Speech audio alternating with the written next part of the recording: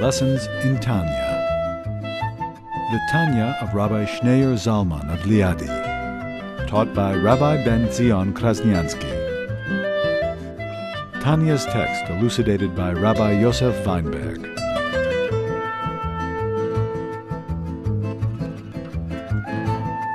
Now he's going to explain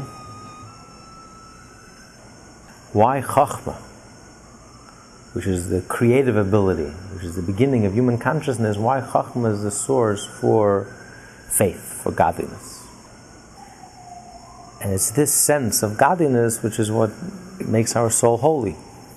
This is why every Jew is holy. Every Jew has a holy soul. Every Jew has a holy faith that they're born with, a potential, hidden potential, innate potential. And it all resides in Chachma.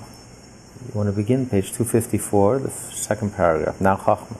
Now Chochmah, which as explained in chapter 3 is the initial flash of intellect, the nebulous, seminal glimmer of an idea, is a source of intelligence and comprehension which first begin to emerge in the faculty of Bina. For as explained there, Bina represents the ability to grasp an idea in all its details and ramifications. It is higher than Bina, which is the faculty of understanding an idea and grasping it. We learned earlier in chapter 3, the beginning of human consciousness begins with the creative spark, with the eureka moment. When you have a flash, a communication from your subconscious soul, it's just a glimmer, it's just like a lightning, a bolt of lightning. That's all it is, flash, an illumination, very brief illumination. It's vague, it's fuzzy, it's formless, it's inarticulate. It's more like a sense, a felt sense. And it feels okay. You were puzzling over an idea, and then you get this bolt of lightning, you get this eureka moment, you get this flash, and now it makes sense. It feels okay. You can't explain it yet, you can't articulate it yet, you don't yet grasp it, you don't have words to communicate it even to yourself. But you have a sense that it's okay. You have the bolt of lightning, and now your path has been illuminated for a brief moment. But if the flash comes and goes, then you have to take the flash and you have to articulate it. You have to grasp the concept. You have to truly understand the concept, wrap your mind around the concept. That's where the analytical mind comes in, the left brain. That's the critical mind. Analytical mind, you take it apart, you understand it in detail, and then you're able to articulate it. You flush it out, you flesh it out, you're able to articulate the concept, grasp the concept. But the Chachma itself continues, so that in relation. So that in its relation to the soul's lower faculties, this single lever of Chochmah comprises two opposite aspects. On one hand, Chachma is above comprehension and understanding, thus it transcends the lower faculties of the soul, and it is this aspect of Chachma which enables it to be the recipient of the light of the Ein Sof, as will soon be explained. While on the other hand, Chachma is a source of intelligence and comprehension, and is thus connected to the lower faculties. Chachma, which is a vessel, a vehicle, it could reveal, it could sense that's undefined and inarticulate, that's beyond the conscious world. And therefore it's the Chachma, the godly Chachma, and the godly soul that's open, that's able to intuit. Intuition is able to sense godliness, the infinite, the undefined. And yet it's the bridge, it's able to suffuse the entire consciousness with this sense of godliness. That the Jew's analytical, the analytical ability of the godly soul is dedicated and devoted toward grasping godliness. And the emotions of the godly soul are dedicated and devoted exclusively to feeling godliness and to responding emotionally to godliness. And then the thought and speech and action, so the entire godly soul is suffused with this sense of godliness. But where does it get the sense of godliness from? That comes from the Chachma. That's the faculty of Chachma. The faculty of Chachma is the ability to sense that which is beyond words, which is inarticulate, which is infinite, which is undefined within us. And Chachma is able to help it emerge and surface, and is able to bring it down into the world, into your conscious world. So you become aware of it. It becomes a force. It has an impact on you. It becomes a force in your life. Otherwise, when it remains, as long as it remains a mystery in your subconscious, it has zero impact on you.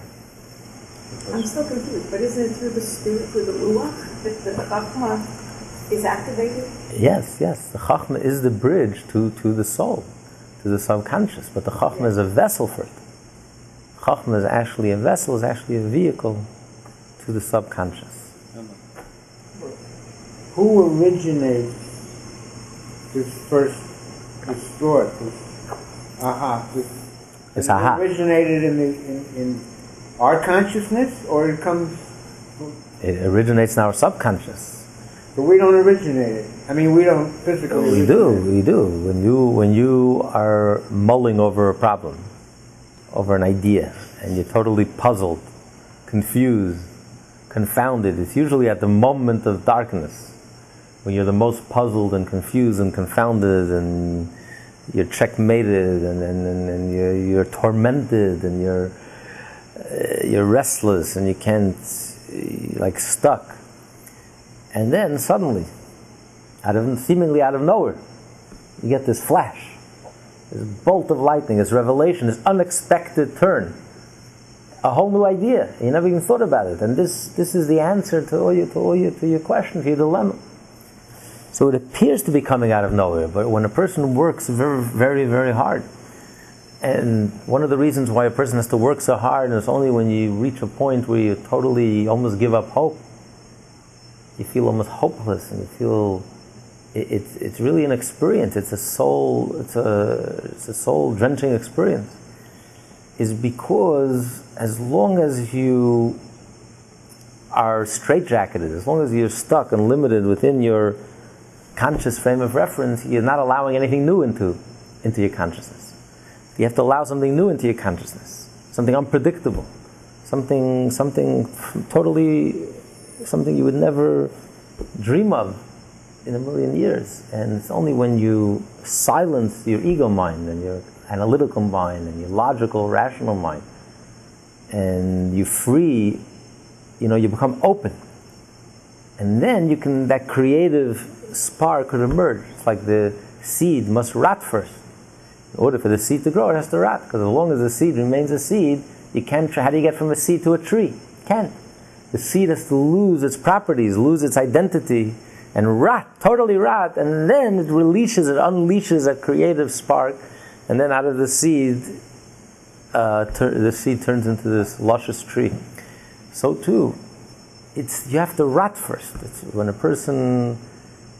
when your conscious self is not a vessel, is not a vehicle. On the contrary, it's blocking the way, it's interfering, it's not allowing anything that's infinite, undefined, or something deeper into your awareness. So it's only when you reach a point where you feel hopeless and you feel confounded and confused and checkmated and stuck and frustrated and at that darkest moment, that's the moment of rot that unleashes this creative spark and then allows this communication from your subconscious to emerge into your consciousness.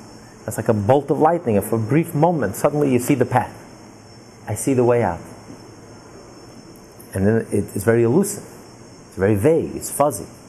Unless you immediately take this flash, this bolt of lightning, and immediately digest it and work with it, using your analytical mind to take this concept, like when you wake up from a dream. You can hold on to it, otherwise it just fades away. It's so vague, it fades away. So the spark is almost like a dream. It's vague, it's fuzzy, and unless you immediately find the right words to articulate it and to define it and to express it, and unless you truly understand it, it will fade away. It's very vague and fuzzy. Excuse me. I'm thinking, this is the Chachma within us. But we talk about the Chachma and the Sfirot. These are separate levels, or should we think of them separately, or are they part of each other, or is one? Well, our Chachma, the Chachma of a godly soul, Every Jew inherits a godly soul and has a reflection of the divine Chacham, of the supernal wisdom. So it's like it's a reflection, and therefore we have some of that spark of the divine wisdom. So he's using the analogy, just like we understand from our own Chachma. What is Chachma? Chachma is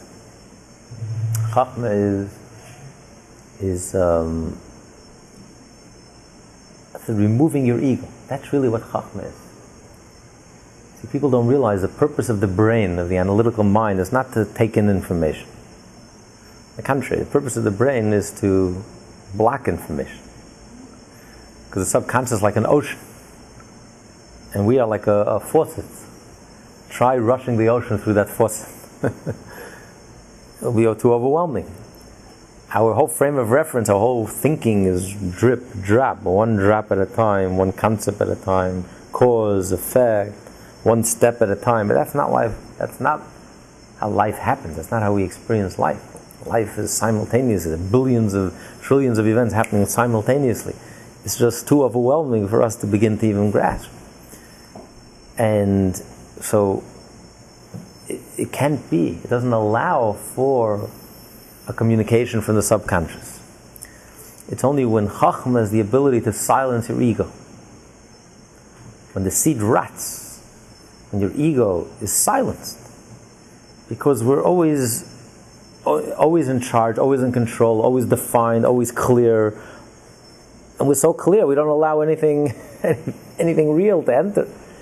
Any real insight, any real understanding.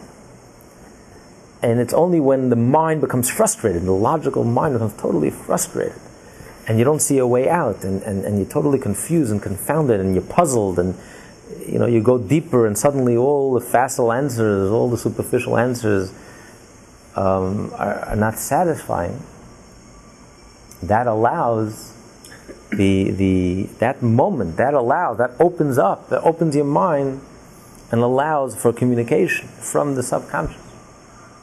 That infinite depth inside of us, the undefined place, that place that's inarticulate, is beyond words, and it allows you to receive a communication and a brilliant illumination from that, and that transferring from the subconscious to the conscious, that's the eureka moment, that's the aha.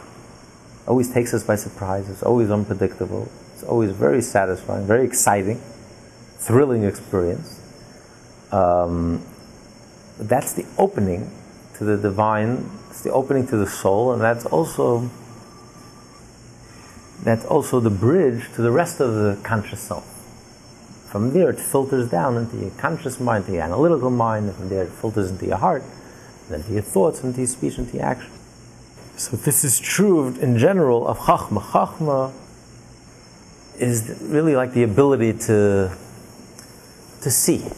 The difference in Chachma and Bina, the right brain and the left brain, the creative mind and the analytical mind, like a difference between seeing and hearing. That's what we call insight. The difference in seeing and hearing. When you hear one word at a time. If you miss a word, you miss a sentence, you miss the sequence, you lost. When you're seeing, you see the whole thing in one split second. You see the whole. You don't see the details. You see the whole thing. The Talmud says you can't compare hearing to seeing. Seeing, when you see something, you're certain of it. If you see the sun is shining, and 10 Einsteins came and proved to you, irrefutable logic, that it's pitch dark outside, would you doubt for one iota the sun is shining?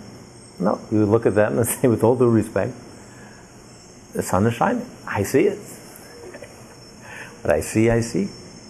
But if you heard something, and you thought you heard, and you're certain that you heard, and then Einstein will come and say, it's impossible, you couldn't have heard it. It's absurd, it's ridiculous. You would start doubting yourself. Maybe I didn't. I'm not so sure. Suddenly you're not sure anymore. Because seeing, you can't compare seeing to hearing. This is where Jewish faith is rooted at. Jewish faith, it's not just we're a nation of philosophers, we're a nation of mystics, we're a nation of meditators. A Jew sees Hashem. We see.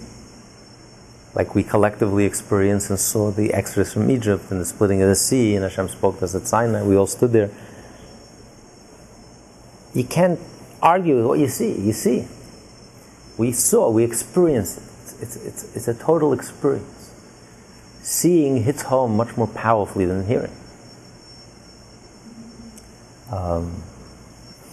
And it's much closer to us, seeing. So the idea of seeing, this is the vessel and the vehicle with which a Jew sees godliness. You see the infinite. Because when your ego is out of the way, you're able to see, in other words, a Jew senses God the way God is to himself. We see the infinite, we see Hashem, the way Hashem is, not the way we process it and we digest it. Human consciousness, when human consciousness thinks about Hashem and tries to understand Hashem and comprehend Hashem, the religious person, the mystic, you are processing based on your finite, limited perception. So it's like hearing. When you hear, you're not hearing the thing itself. It's like reducing the ocean to a drip drop. Is that a reflection of the ocean? No, that's not the way the ocean is. It's the way we are able to receive the ocean.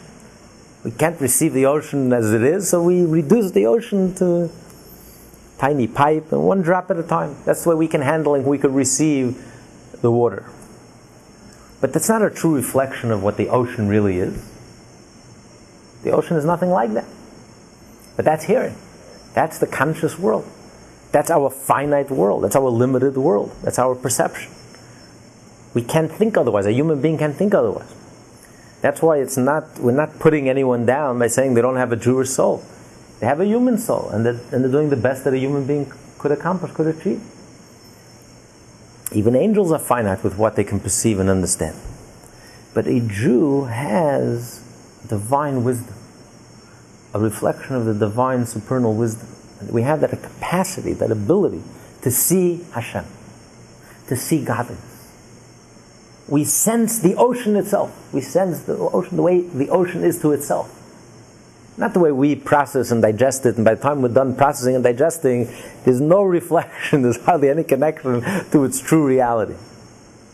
It becomes human and finite and limited. That's not a Jew. A Jew has the faith, has the ability to see Hashem the way Hashem sees himself, the way Hashem really is. That's the uniqueness of the Jewish soul. That's what makes us Jewish. We have a Jewish neshama. We have the chachma, the ability to receive, almost like a sixth sense, intuition, a sense, to sense godliness, as Hashem senses himself. The way Hashem is and the infinite is the way they truly are. So it's that ability of egolessness, that ability of being able to sense Hashem, true reality, true essence, the way Hashem is to himself, for himself. This is the quality of Chachma. This is the uniqueness of Chachma. But Chachma, once you see it, it does have an effect. It does have an impact on the rest. Ultimately, it helps you understand it better. Once you see something, obviously you can understand it better, and you'll evoke a response, an emotional response. So Chachma is not just an isolated, a vehicle, a vessel to sense the infinite, the way the infinite truly is in its own terms. But Chachma is also a bridge to connect the infinite, that sense of the infinite, with the rest of your conscious self. And that's why, since a Jew has this ability, this sixth sense, this Chachma, this level of faith that we inherit from Abraham, Isaac, and Jacob, Sarah, Rivka, Rachel, and Leah, it's able to suffuse the rest of the godly soul with this connection to godliness. That the analytical mind of the godly soul is totally dedicated and devoted to understanding and grasping and comprehending godliness. And the emotions of the godly soul are totally dedicated, focused on feeling godliness, and then thinking about godliness, and speaking about godliness, and then acting exclusively in a godly way. So this is the Chachma. It's that total experience, the innate ability that every Jew has to see godliness, to experience godliness, to sense godliness, and to sense godliness, Hashem, and His infinite self on its own terms, as is, without embellishing, without human embellishment, just as is, in its purity. And this is not something that a human being is capable of doing. The reason the Jew is able to do this is not because of our brain power. It has nothing to do with brain power.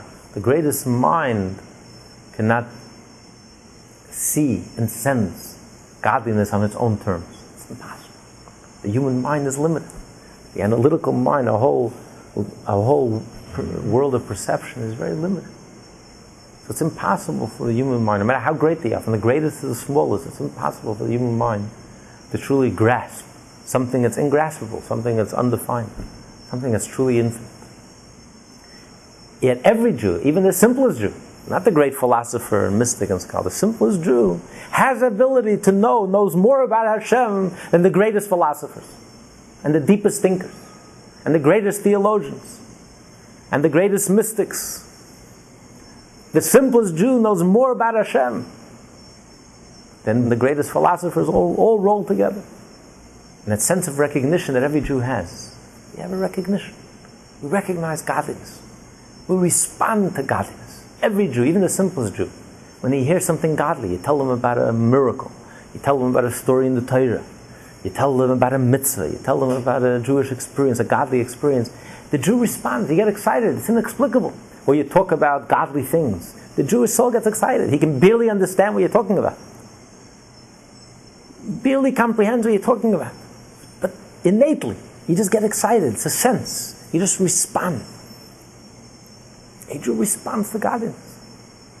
That's why a Jew always says Baruch Hashem. Is always thanking Hashem for everything. Bringing Hashem into everything. Talking about business, talking about health. What does that Hashem have to do with anything? I'm not talking religion. Yet a Jew senses God in everything. This is an innate sense, an inherent sense, a sixth sense that Jews have, we're born with.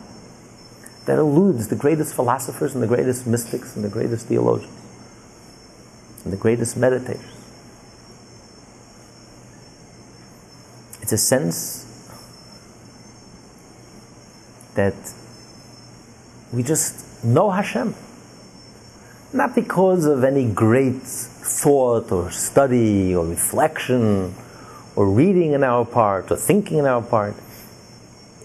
It's just innate. We just know Hashem. Like Hashem Himself, we see, we experience Hashem Himself. Our ego is out of the way, we just see Hashem. Hashem is open, Hashem is revealed, and we just see it, we sense it. The Jew senses Hashem in everything. So this is not a quality that comes as a result of great learning and great thinking. You can meditate for 1,000 years. You'll never achieve this level. It's an innate, inherent quality that comes from the koyach hachachma, the ability to sense, the undefined, the ability to see, to experience, directly experience, to recognize, and directly experience the undefined, as is, God is. It is this latter aspect of Chachma which enables it to suffuse the entire soul, as stated earlier, and in its active state to affect even one's thoughts, speech and action, which are even lower than the soul's lowest faculties, being merely the garments, the organs of expression for the soul, as will be stated further in chapter 19. The etymological composition of the word Chachma indicates this dual nature. Chachma contains two words, koach, ma, the faculty of the unknown. Literally, ma means what. As one would ask of something he cannot comprehend, what is it?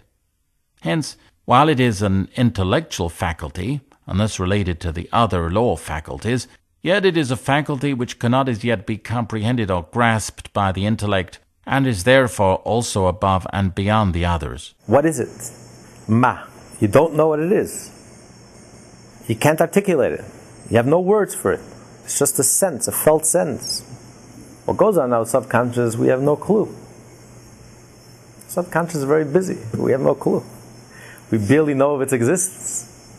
Occasionally we get a glimpse When you have these eureka moments, these aha, you know that there's a lot going on inside of us, that we're totally clueless. There is an ocean inside of us. We're just aware of the drip drop. We don't even realize there's a stormy ocean inside of us. Very active.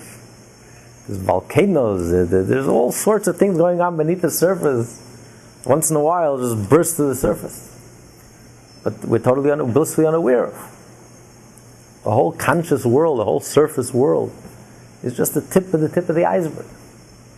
That's all we know. But when you have this awareness, suddenly you become aware of something deeper, greater. There's something going on. But it is awareness, the beginning of awareness. But it's also koyach. It's a faculty. It's the beginning of the consciousness. It's the seed of all consciousness. And therefore, it has an impact on your conscious self.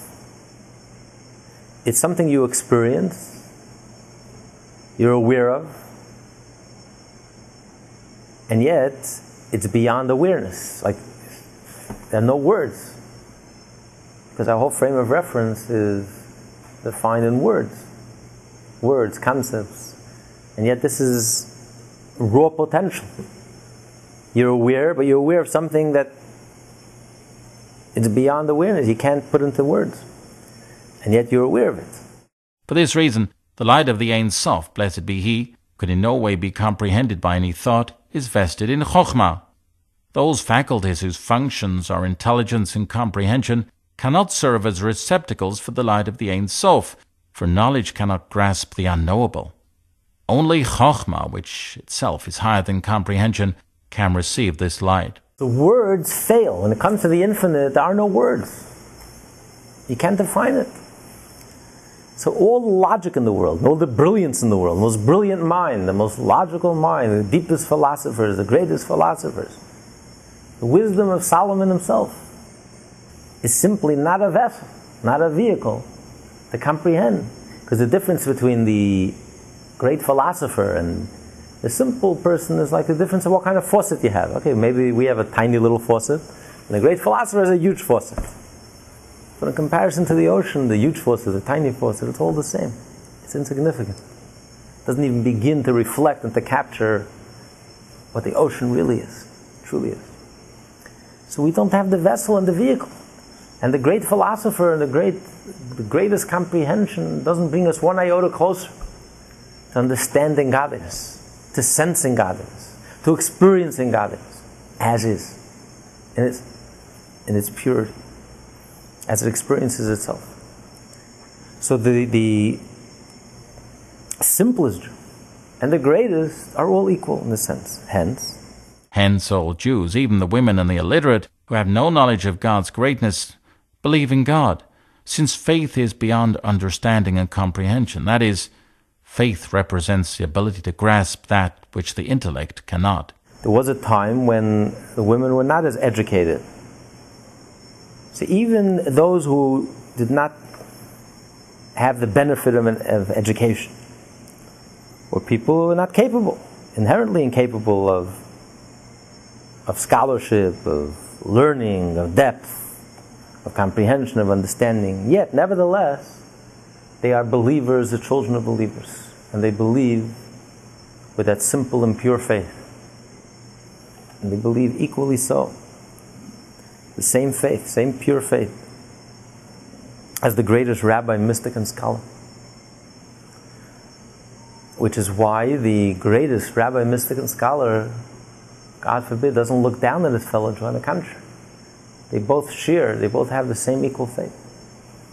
Because what makes us Jewish? What makes us Jewish is we have this holy soul, this faith, this knowledge of Hashem, this awareness of Hashem, this knowing and experiencing godliness, seeing godliness, sensing the infinite on its own terms. And the greatest rabbi, mystic, and scholar is able to sense it equally, like the simplest Jew. Because it's not because he's great and he's learned and he's scholarly and he spends 20 hours a day studying for 50 years that he has any firmer grasp or better grasp of Hashem than the simplest Jew. No. All the learning in the world, even if you study for 1,000 years, You're not even one iota closer. You can't even begin to comprehend godliness. All the mysticism in the world, and all the theology in the world, and all the religion in the world doesn't bring you one iota closer to Hashem, to the infinite, to truly sensing the infinite as is. We don't have the tools. We simply don't have the tools. Our whole frame of reference is just too... We are finite, and we simply don't have the tools to grasp it. It's impossible. The most brilliant mind, the most brilliant logic, the most brilliant understanding. We are inherently limited. And there's nothing we can do about it. And? A doorway is the Torah. The Torah is a doorway to understanding part of the infinite. But a Jew studies Torah. Right. Because a Jew has that faith. The Torah was given to the Jewish people. Because when a Jew studies Torah, a Jew has that faith, that innate, inherent faith that he's born with. Therefore, when he studies Torah, the Torah resonates. The Torah rings a bell. It resonates. It evokes a response.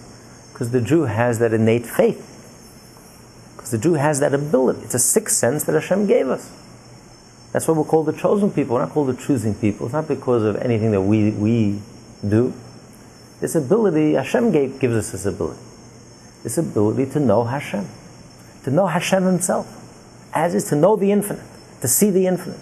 To experience the infinite. And it's an egoless experience, not about us. We have that ability to totally remove that ego, sense of I. It's not us processing and digesting, it's just Hashem Himself is manifest, openly, clearly.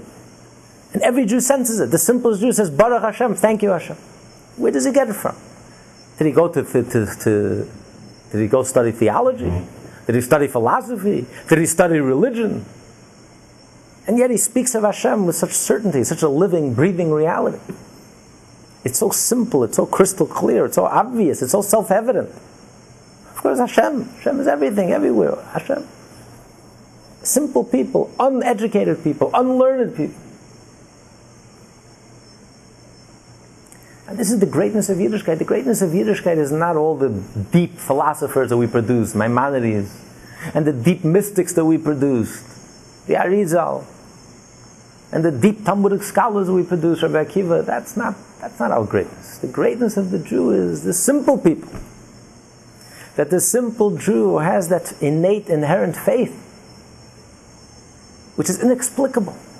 Makes no sense. These are uneducated people. It's not something they came to the realization. They came to the conclusion after much meditation, after much thought, after much soul searching. They came to the realization. They came to the conclusion there's a God in this world. They didn't give it a second thought. They didn't ever learn, never studied. It's an instinct. Of course. What do you mean? The sun is shining. I see it. What's there to learn? Do I have to go learn and study the sun is shining? I see it. I see godliness. I see the infinite. I see Hashem is shining. It's obvious. It's self-evident. It's not about ego. It's not about I. So the deepest to the smallest is all the same. In comparison to Hashem, the deepest and the smallest is all the same. And that's what he continues further, for Scripture states. For as Scripture states, the fool believes everything, but the clever man understands. That is, the fool lacking understanding grasps every subject through the medium of faith, while the clever man's grasp is based on reason. However, this derogation of the fool for approaching every idea with faith can apply only where the subject of his belief is within the grasp of reason. In this case, the basis for his faith is his own lack of understanding, and he is therefore called a fool. When dealing with godliness, however, which is essentially beyond comprehension, there is no other approach, as the Alter Rebbe goes on to say. If it's something that could be understood, and yet the person just takes it on faith, so then he's a fool. A fool believes everything you say. You sell in the Brooklyn Bridge too.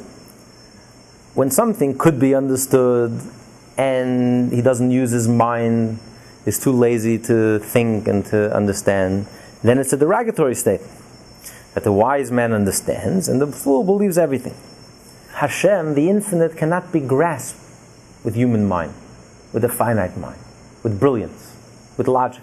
with philosophy, with religion, with meditation. You simply can't grasp Hashem. So when it comes to things that cannot be grasped, then it's actually a compliment. That the fool believes in everything. Because in comparison to Hashem, as he's going to say, in comparison to Hashem, we're all fools. Continue. In relation to the Almighty, who is beyond intelligence and knowledge, and who can in no way be comprehended by any thought, all men are like fools before him, and they can therefore grasp him only through faith. As it's written, I am foolish and ignorant, I am as a beast before you, and I am constantly with you. Meaning that because I approach you as a fool and as a beast, that is, through the irrational power of faith, precisely therefore and thereby am I constantly with you. So the Medrash says that this verse refers to Moses, that Moses is saying regarding himself, that I am like a fool, and a beast before you. Just like the beast has zero understanding of godliness, so too Moshe, the most brilliant mind, has the same level of understanding. Because all the brilliance in the world cannot even begin to comprehend godliness. We simply don't have the tools to know Hashem. Like a blind person trying to understand what the sight is all about. Someone who's born blind. Impossible. So all the understanding in the world, and all the comprehension in the world, all the brilliance in the world, and you could live for 1,000 years and each day grow in wisdom and grow, and yet you don't even become one iota closer to Hashem. You simply don't have the tools to understand Hashem. So the greatest mind to the simplest, and the animal is all the same compared to Hashem. So when it comes to matters of faith, of understanding, grasping the infinite, it's only with this approach, it's only by sensing that, yes, I am like an animal and I am like a fool when it comes to Hashem. My mind doesn't bring me one iota closer to Hashem. My brilliance doesn't get me one iota closer to Hashem. And it's only with a sense of humility. The only way to approach Hashem is with a sense of humility. That I don't know Hashem. And therefore I worship Hashem. And that's the difference in Judaism and religion. Religion, philosophy, religion, you understand Hashem, and you are obedient. Hashem commands you to do something, you listen, because you understand that Hashem is the original cause, and Hashem is the supreme being, and Hashem is the omnipotent and omniscient. But not to the point that you worship Hashem, that you're nothing. It's like a teacher and a student. The student doesn't worship his teacher, he admires his teacher, he loves his teacher, he obeys his teacher. But the teacher is something and the student is also something. On the contrary, if the teacher is truly something, the student really is something, because the student is able to understand his teacher, is able to relate to his teacher, is able to connect with his teacher. He doesn't worship his teacher. When you become the teacher. What? They become it eventually, right, eventually they become the teacher. But when it comes to Hashem, a Jew worships Hashem. He's completely nullified before Hashem. It's not like, we have to be respectful to God. If Hashem commands me, I must obey. But, everything within reason. Relax. I have my life. Of course, if it's my will versus the will of the Supreme Being and the omnipotent one and the omniscient one and the Creator, so who am I kidding? Of course, He's my cause, I'm His effect. He's the teacher, I'm the student. He comes first, He precedes me, I come second. So of course, I will nullify my will before His will. That's religion. But a Jew worships Hashem. There is no I. We don't feel like a student before a teacher. We're completely nullified. There is no I. All there is Hashem. Because we don't even begin to grasp what Hashem is. And therefore we come to Hashem with humility. Chachma is humility. The creative person, and that's true of creativity in general, the creative person must have humility. Because the creative person doesn't know. His attitude in life, his approach to everything is, I don't know. I'm not sure, I don't know. And he's open, he's looking, he's searching, he's open. He's open to that eureka, to that communication from the subconscious. He's open to something new, something different. He doesn't know. versus the logical mind, the analytical mind, his position in life is I know. He knows everything. He's smart, he's brilliant, if you have any doubt, he's the first one to tell you. And he figures it out, and that's his ability. He has ability to take complex issues and articulate it and understand it and grasp it and define it. But that egotistical approach of I know and I'm in charge and I'm in control is also very limited. You can't approach Hashem with that attitude. You can't approach Hashem with ego. Even a religious ego, religious I am the theologian, I am the mystic, I am the knower, I am the deep one, I am the profound one, I am the great one. You can't approach Hashem with any of this approach. You have to approach Hashem with egolessness. There is no I. Like Moshe said, I'm nothing, I'm an animal in front of you. It's not like I'm a teacher, a student, I'm somebody, you're a greater. Me and the animal are the same. With ego, no ego. I worship Hashem. A Jew worships Hashem. It's not about I. You can only approach Hashem with humility. If you remove your ego, remove your I, and you have the humbleness to admit that you don't even begin, you don't even have the ability to know Hashem. You don't even have the ability to know Hashem. Not only we don't know Hashem, we don't even have the tools to know Hashem. Even to say I don't know is also something, is also a level. You have to know something to say I don't know. We can't even say I don't know because we don't even have the tools with which to know Hashem. We don't even know what we don't know, we don't even know how to know. And that's an inherent limitation. There's nothing we can do, we can't escape it. That is our condition. We are finite, we are limited. Try imagining a sixth sense, a seventh sense, an eighth sense. Impossible. You can't, it's impossible. You can't jump out of yourself, you can't think out of the box, it's impossible. So we don't even know how to know. And it's only with that attitude that you can approach Hashem. That's the attitude of Chacham, it's the level of Chacham. Chacham is egolessness, it's not I. Total removal of the I. There's no ego. Seeing the thing itself, seeing Hashem Himself, as is, untarnished, unembellished, unvarnished, just as is. As the infinite sees itself, as the infinite truly is, in its purity. That ability of egolessness, of total removal of I, not even the religious I, or the mystical I, or the spiritual I, the total removal of I. That humbleness, that humility. Moshe was the most humble person that ever lived. It's that humility that he approached Hashem, that I and the animal are the same. That's the vessel, that's the vehicle to be able to receive the infinite. Moshe says, with this approach, that I am like a fool and a beast in comparison to you.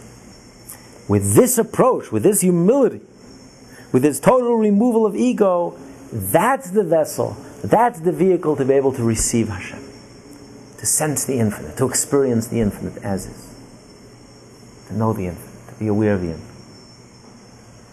And this is a Yid. And the simplest Jew has it equally with Moshe. There's no difference. That's why you have 9 Moshes, you have no minyan. You had one simple Yid, you have a minyan.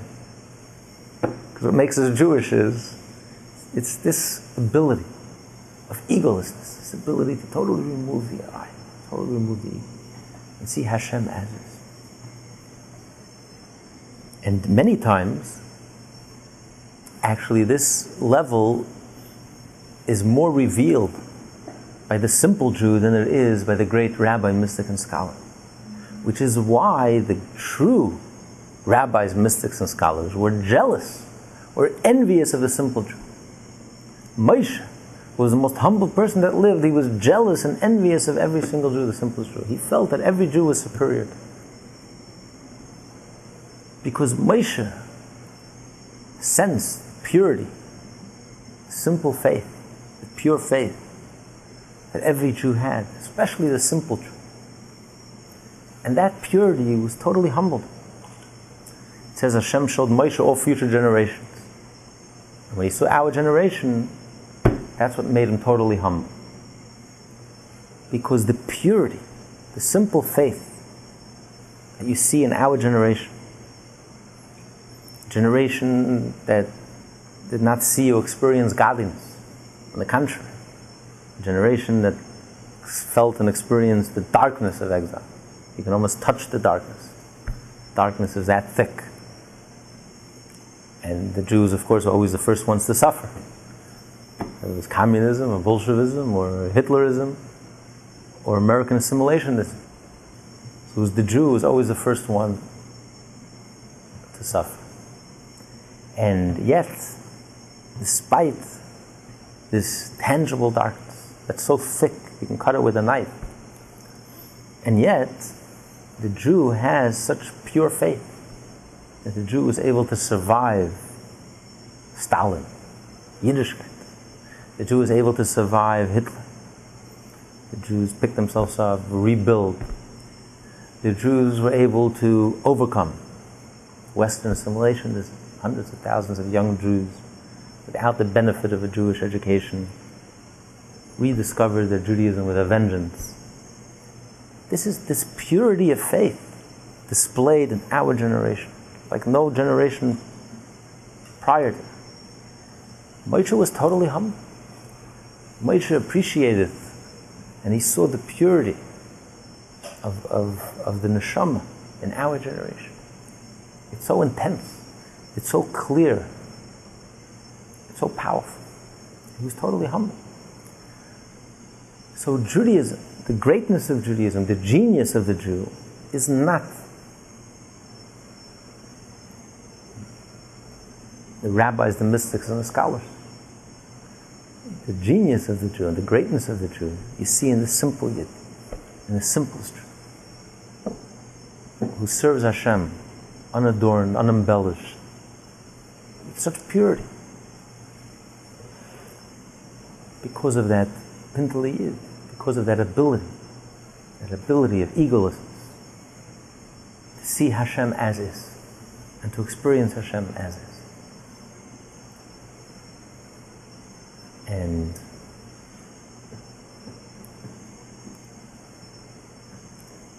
that's why Yiddishkeit is something that's near to each and every Jew. Because each and every Jew has this ability, innate ability, deep down, to know Hashem, to sense Hashem. And this ability is intact in each and every Jew.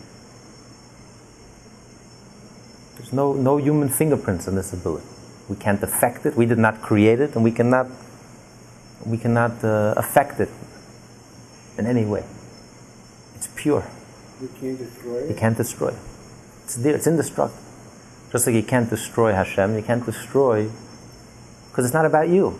It's the total removal of the ego, and Hashem himself is shining. Hashem himself is present. You feel Hashem's presence. The soul feels, sees, experiences Hashem's reality, Hashem's infinite reality. The way Hashem sees himself and experiences himself. When it comes to this ability, there is no difference between great and small. Because it's not our greatness that brings us closer to Hashem, our brilliance, our spiritual capacities, our abilities to meditate, our abilities to comprehend, our depth. It has nothing to do with depth, nothing to do with... It's our ability to humble ourselves, our ability to remove our egos, our ability to allow Hashem himself to illuminate our soul.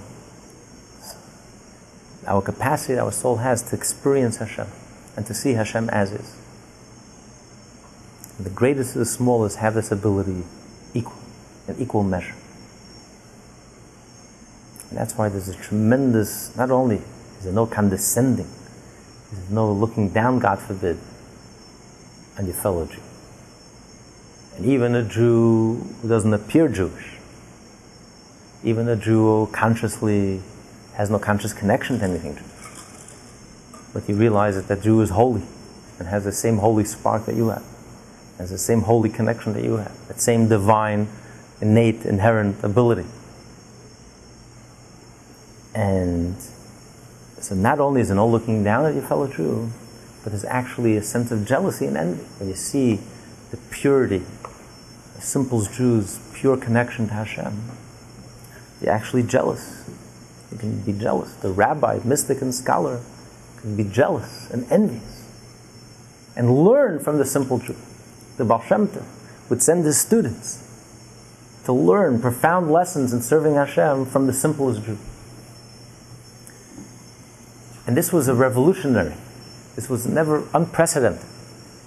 Up until that time, there was a clear hierarchy. There were the great Jews and the mystics and the scholars, and then there were the simple people. The simple people knew their place. And the Baal Shem Tov tore down all those barriers. And the Baal Shem Tov loved the simple Jew. And at his meal, there was one meal, he would invite the whole community to join him. He sat the simple Jews next to him, he shared from his cup of wine, and the students, who were all the greatest geniuses of Eastern Europe, each in his own right was great, were very bothered and troubled by it. This was revolutionary to them. They never saw anything like it. It was unprecedented. It never happened before in Jewish history. There has to be an hierarchy. Everyone has to know their place. What kind of nonsense showing respect to simple Jews? They have to know their place. You have to respect greatness, scholarship, brilliance. The Jew spends 20 hours a day learning, and the last meal the Baal Shem Tov would have only with his students. Only with his students. And the Baal Shem Tov was in a great mood at Shabbos. And the students were thinking to themselves, this is wonderful, this is beautiful. We're here with the Baal Shem Tov, what a holy experience. But what happens at night with all the simple people, it just ruins the whole thing. Why does the Baal Shem Tov spend so much time with the simple Jews? Why does he show them so much, pay so much attention to them? And the Baal Shem Tov felt their thoughts, and suddenly his face turned very serious. And he said that the burning bush that Moshe saw, the bush that's never consumed, he says that refers to the simple Jew. The simple faith, the pure faith that a Jew has, the infinite faith that we have, it's that burning bush that's never consumed, it's never satisfied. And the Baal Shem Tov told the students to hold each other's shoulders, to hold hands, put their hands over the person sitting next to them. And they sang a few songs, and the Baal Shem Tov told them to close their eyes.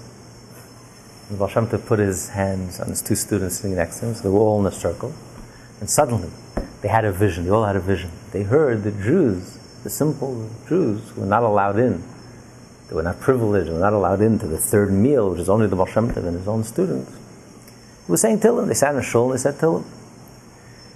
And it was saying Tehillim so sweetly and so heartfelt.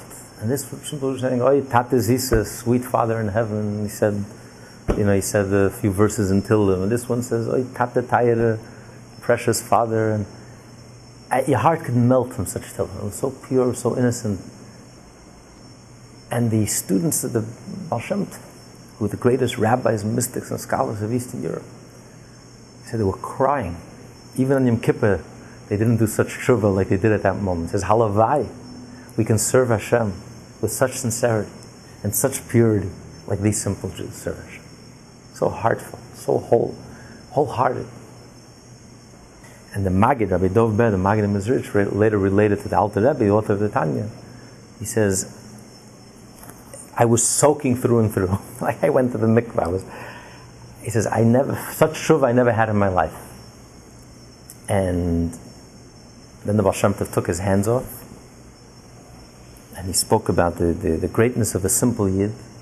And he says, here we are barely called truth. We're all liars. Our whole being is a lie. We live in the world of lies, material world. And yet we were able to sense and be moved and inspired by the wholesomeness and the wholeheartedness and the sincerity and the purity of these simple Jews relating to Hashem and connecting with Hashem and having a relationship with Hashem. Can you imagine Hashem himself, who's emes la'amitai, who's the truth of truth? Imagine how Hashem is totally moved and inspired by these simple Yid. So the respect they have to have for the simple Yid. And later on, Rabbi Dov Ber told the Alter Rebbe he was very troubled. How did he doubt his own teacher, his own master and teacher, the Baal Shem Tov? That he thought he thought negative of the Baal Shem Tov, that why is he paying so much attention to these simple Jews? It's not right, and he didn't understand, he didn't appreciate it, but he felt bad that he had these thoughts about his own teacher and master. He should have accepted it. And it bothered him for a very long time. He says, until one night, his soul went up to heaven. When he went to sleep, his soul went up to heaven, and he entered into the chamber, the heavenly chamber, where Moshe teaches Torah to those souls who were never born, for those souls who died very young. So Moshe is teaching them Torah, teaching them Chumash. And we came to the section that Sarah laughed. When Avraham, the Malach, the angel, delivered the message from Hashem, promising you're going to have a baby boy, she laughed. How is it possible? I'm so old. I'm 89. I'll be 90. And said, how is it possible? Avraham also laughed, a different type of laughter, but how is it possible? So Moshe Rabbeinu explained to them what Rashi said. So after all the explanations, he said, how is it possible? So the Moshe said, after all the explanations, the simple meaning remains the simple meaning. He laughed. How is it possible such a holy tzaddik like Avraham and Sarah should laugh? But the answer is, because even a tzaddik, since you're a soul and a body, your body is flesh and blood, is materialistic. So because of the body, it's possible that you should laugh. And they laughed. So the Maggid understood this was an answer to him. You should realize that, yes, you laughed in your hearts, you doubted the Baal Shem Tov, you couldn't understand this whole approach of loving the simple Jew and elevating the simple Jew, and even sending his students to learn things from the simple Jew, and elevating the status of the simplest Jew, which seemed to him to be degrading and downgrading the rabbi, mystic, and scholar, because he didn't understand it until he had that experience. They all had that experience together. But he realized, listen, he's human, and it's to be expected from a human being. You're still a body, even if you're a tzaddik. You're still a human being and a soul and a body, and from your body, as a result of your body, you can have thoughts which are inappropriate. But this was the revolution of the Baal Shem Tov, of loving every Jew, of learning from every Jew, to the point of being envious and jealous of the simple faith of the simple Yid. Because you see the purity of the neshama. It's like there's a saying: it's easier to put your feet in hot water than it is to put your head in hot water. Because your head resists. The feet is a soldier, it's a troop. Hot water. So the simple explanation is because it's the least sensitive of the body. Soles of the feet are the least sensitive. Your head is very sensitive.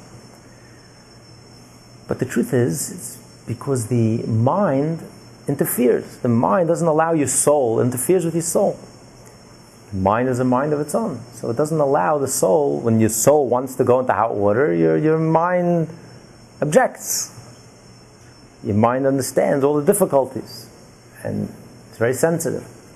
The foot is a soldier, it's a loyal soldier. The foot, there's no obstruction. Your soul wants to move, you move. Your soul wants to go into hot water, you go into hot water. So this purity of the soul, in a certain sense, is reflected more in the foot than it is in the mind. And the same is true with the Jewish people as a whole. We are the feet, ikvis of the Mashiach, the soles of the feet of the Jewish organism. The generation of Moshe was the mind, the brain of the Jewish people, the leaders. We are the eyes, and we are the bottom of the barrel. We are the soles of the feet. But the soles of the feet are the troops. The simple Jew, in comparison to our ancestors, were midgets. The greatest rabbi, mystic, and scholar today is a midget of midgets in comparison to even simple people a few hundred years ago. I mean, it's no comparison.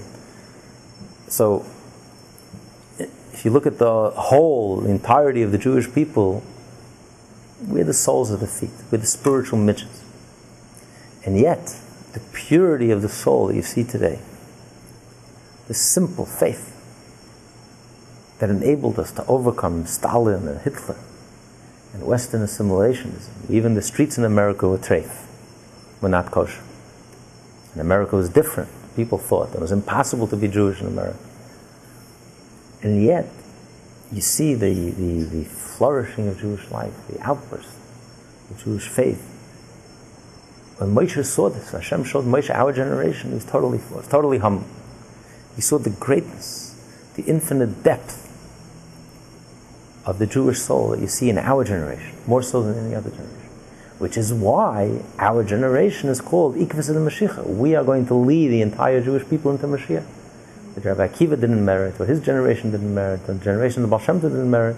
We are going to merit. As simple as we are, as spiritual midgets that we are, we carry the entire Jewish people. Moshe is going to enter into Eretz Yisrael with our generation.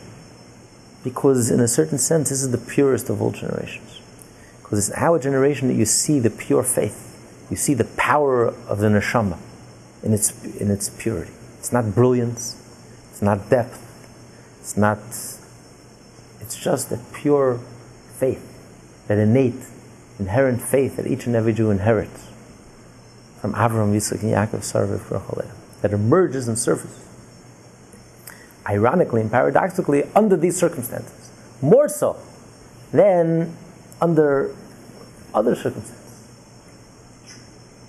The Talmud says, if they would have tortured Hananiah, Mishael, and Azariah, they were thrown into the fire and they kept their Yiddishkeit, refused to bow down to idols.